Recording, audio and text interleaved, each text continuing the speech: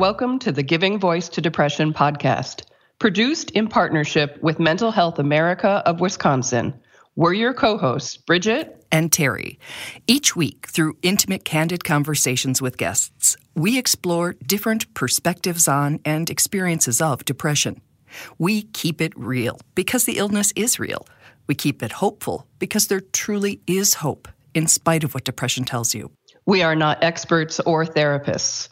We are sisters and best friends who live with depression and have learned that hearing others speak openly and without shame makes it easier to believe depression is a common and treatable illness, not a personal failing. You are far from alone. Hello, Bridget. Hi, Terry.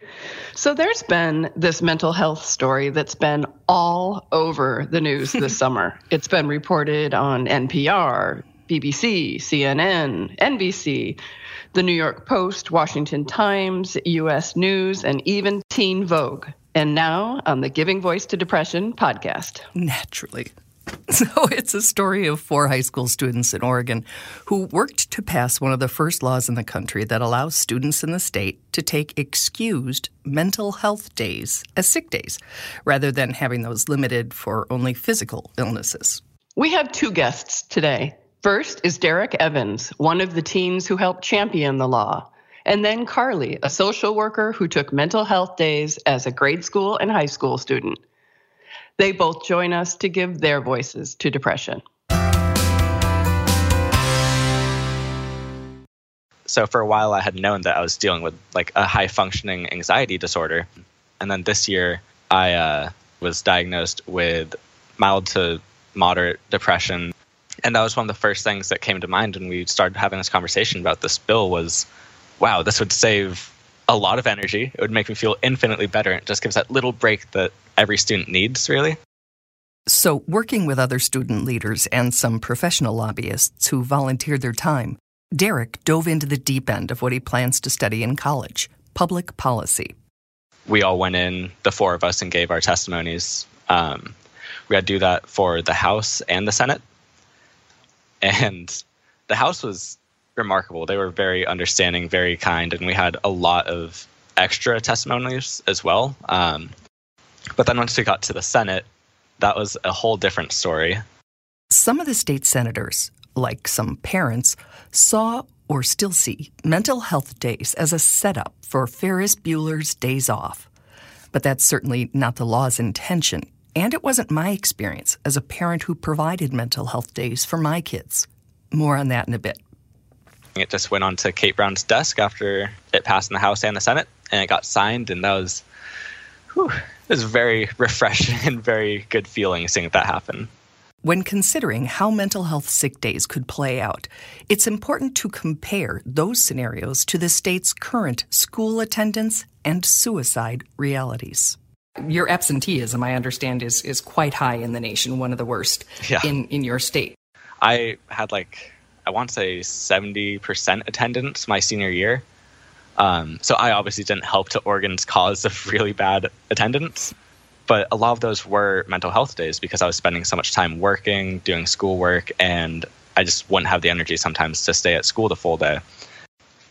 Is it correct that Oregon has a suicide rate that's 40% higher than the national average? Yeah, it's terrifying, actually. Yeah. And it just shocks the community every single time.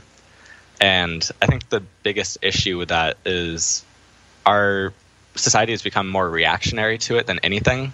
They don't want to do anything about it until it's already happened. And that's one of the biggest things about our bill concepts, and our end goal is to make sure that we're no longer a reactive society, but we're proactive and avoid these issues and tragedies in the future. Tell me how it might have made a difference for you. When might you have taken one? How might it have helped? I have always kind of been a go-getter. I keep myself busy with 3 sports activities, stuff like that, and good grades. And it ends up being just a huge burden sometimes because you're at school for 7 hours, then you have 3 hours of practice after school, and then multiple hours of homework. And you just kind of become like a monotonous robot at that point.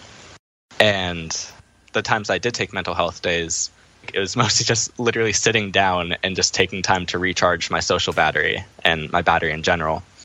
I know there's a lot of students that will just play video games during theirs because that's their relaxation time. Mm-hmm.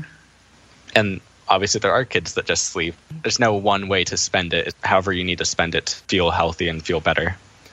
If you're thinking it sounds like the kids were already taking mental health days, why did the law need to be changed? You're not alone. But there is a really good answer. Because students shouldn't have to lie, and neither should we, and say we have a head or stomach ache to be considered legitimately ill.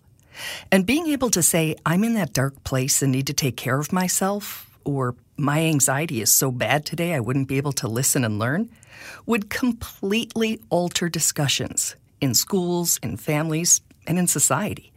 And that is how stigma will be lessened. People break their arms and they miss school, and then they come back and they can openly talk about what happened. With mental health, you don't have the same support system. The second that you say that you're feeling anxious or a little depressed, most people will shut down and kind of avoid the conversation because it might make them uncomfortable. So giving students the ability to open up about their own mental health and take it into their own hands as if it was a broken arm or a cold, I really believe that's going to be a huge step for kind of leveling the playing field with stigma and with recognition of these issues and conditions. So I think it's fascinating. You're going to be moving forward with this in college. Where are you going, by the way? The University of Oregon's Honors College. I believe the 5th ranked honors college in the nation. Wow. So even with all your absences your senior year, it sounds like you did pretty well. Yeah. I still managed my grades and kept trucking along. So now I'm going to share my personal experience with teens and mental health days. I'm not presenting this as what you can expect, just as what my children and I experienced. So in their teens, my kids were also high achieving. I offered them 3, I think, mental health days a semester. They never took them all, but when they stayed home, it was because, well, as I described it, they needed to let a little air out of their balloons. I did not see it as coddling. I considered it preventive medicine, and it worked for us. Here's my daughter, Carly Catherine. That it was a feeling place, because you always used to tell us that when your body gets hurt, you go to a body doctor, and that when your feelings get hurt, you go to a feeling doctor.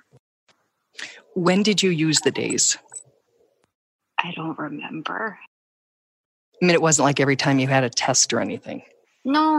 I think I used it when I wasn't sleeping well, or when there was extra friend stuff going on, or maybe extra family stuff going on that just meant that I couldn't apply it to that.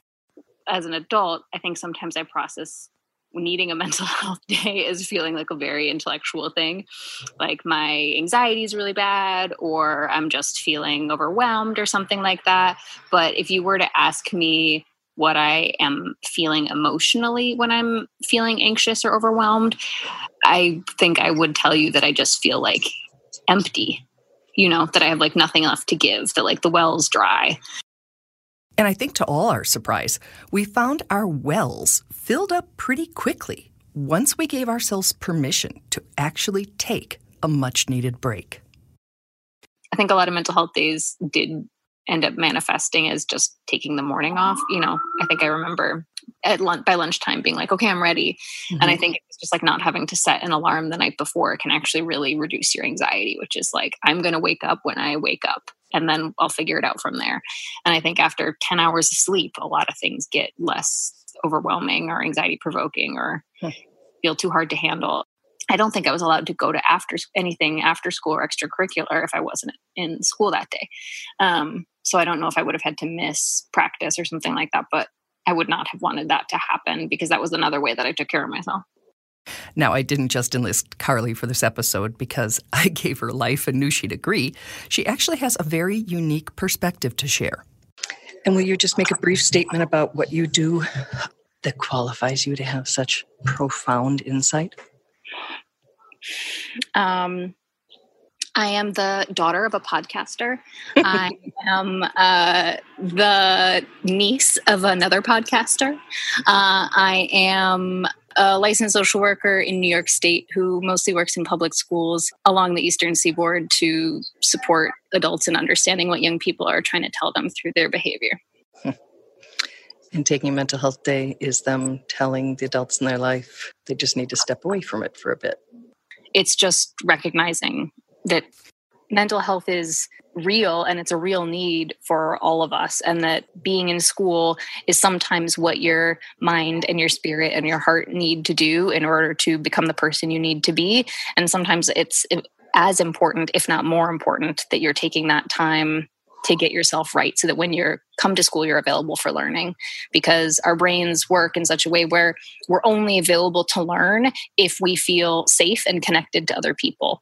And so for a lot of young people, and I think probably especially introverted young people or young people who don't feel well represented at school or in the curriculum, they're going to be inclined to take a mental health day to get those needs met outside of school.